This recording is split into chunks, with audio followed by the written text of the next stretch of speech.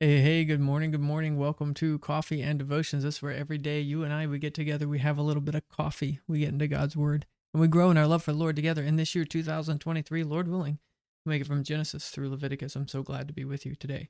While we have some coffee, we'll pray, and we'll get into God's Word. Let's pray. Father, we thank you so much for this day, and we thank you that you provide everything for us. You are the one who supplies our needs. You are the one who gives us good gifts. Everything that we enjoy in this life is a blessing from your hand. And so, Father, we pray that as we read your word, your Spirit would let these words be true in our own lives. In Jesus' name, amen. All right, so we are at Leviticus chapter 23, and we'll just be reading verses 9 through 14 today.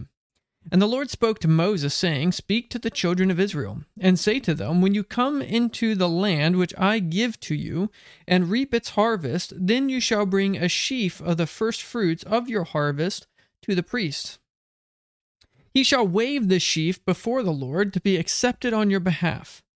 On the day after the Sabbath, the priest shall wave it. And you shall offer on that day when you wave the sheaf a male lamb of the first year, without blemish, as a burnt offering to the Lord. Its grain shall be 2/10 an ephah of fine flour mixed with oil, an offering made by fire to the Lord for a sweet aroma, and its drink offering shall be of wine, 1/4 of a hin. You shall eat neither bread, nor parched grain, nor fresh grain, until this day that you have brought an offering to the Lord your God. It shall be a statute forever throughout your generations in all your dwellings. Well, we need to ask ourselves our three normal questions. A, what's this about? B, what's the best verse to summarize this? And C, what are we called to do in response to this? So what is this passage about? Well, the harvest comes.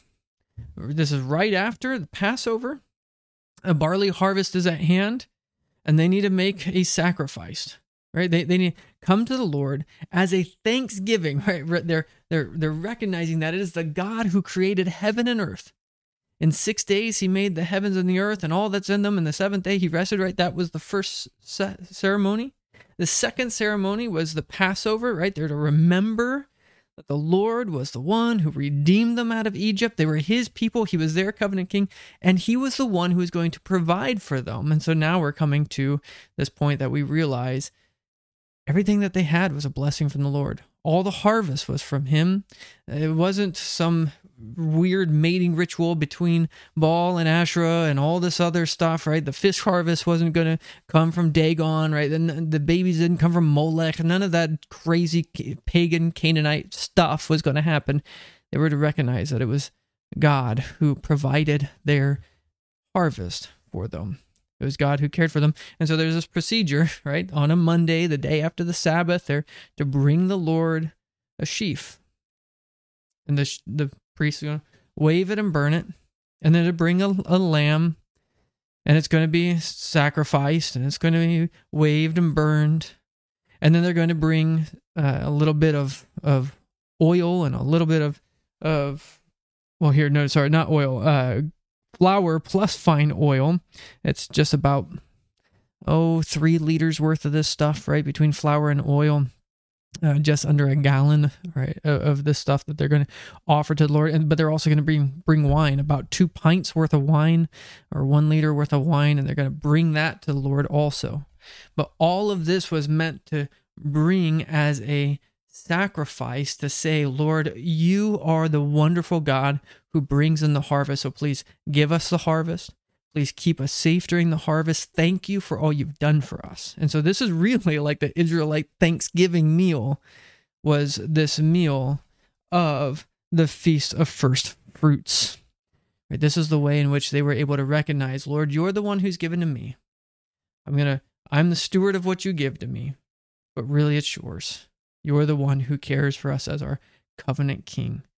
And so that's what this passage is about. What's the best verse to summarize this? Well, I would have verse 10 underlined. Speak to the children of Israel and say to them, when you come into the land which I give you and reap its harvest, then you shall bring a sheaf of the first fruits of your harvest to the priests.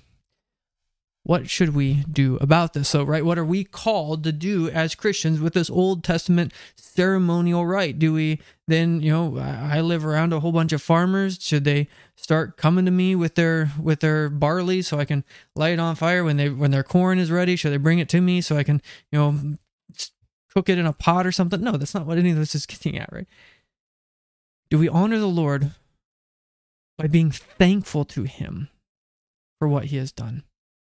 Now, some people are going to use this, and even televangelists and people who are on TV and radio will try to use this to get your money. I don't think that that's what this is getting at. I do think it's a good principle that we honor the Lord, right? But I said this to our congregation not too long ago.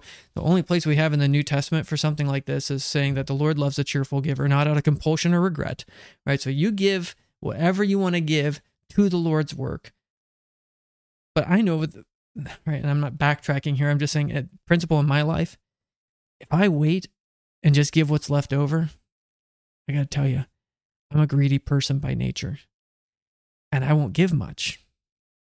I'm saying this as somebody who was a Christian for a long time before I was a pastor, and we recognized early in our marriage, I recognized early in my Christian life that if I waited to give of my excess, it's really easy for me to be greedy and covetous and spend all my money and then not have anything.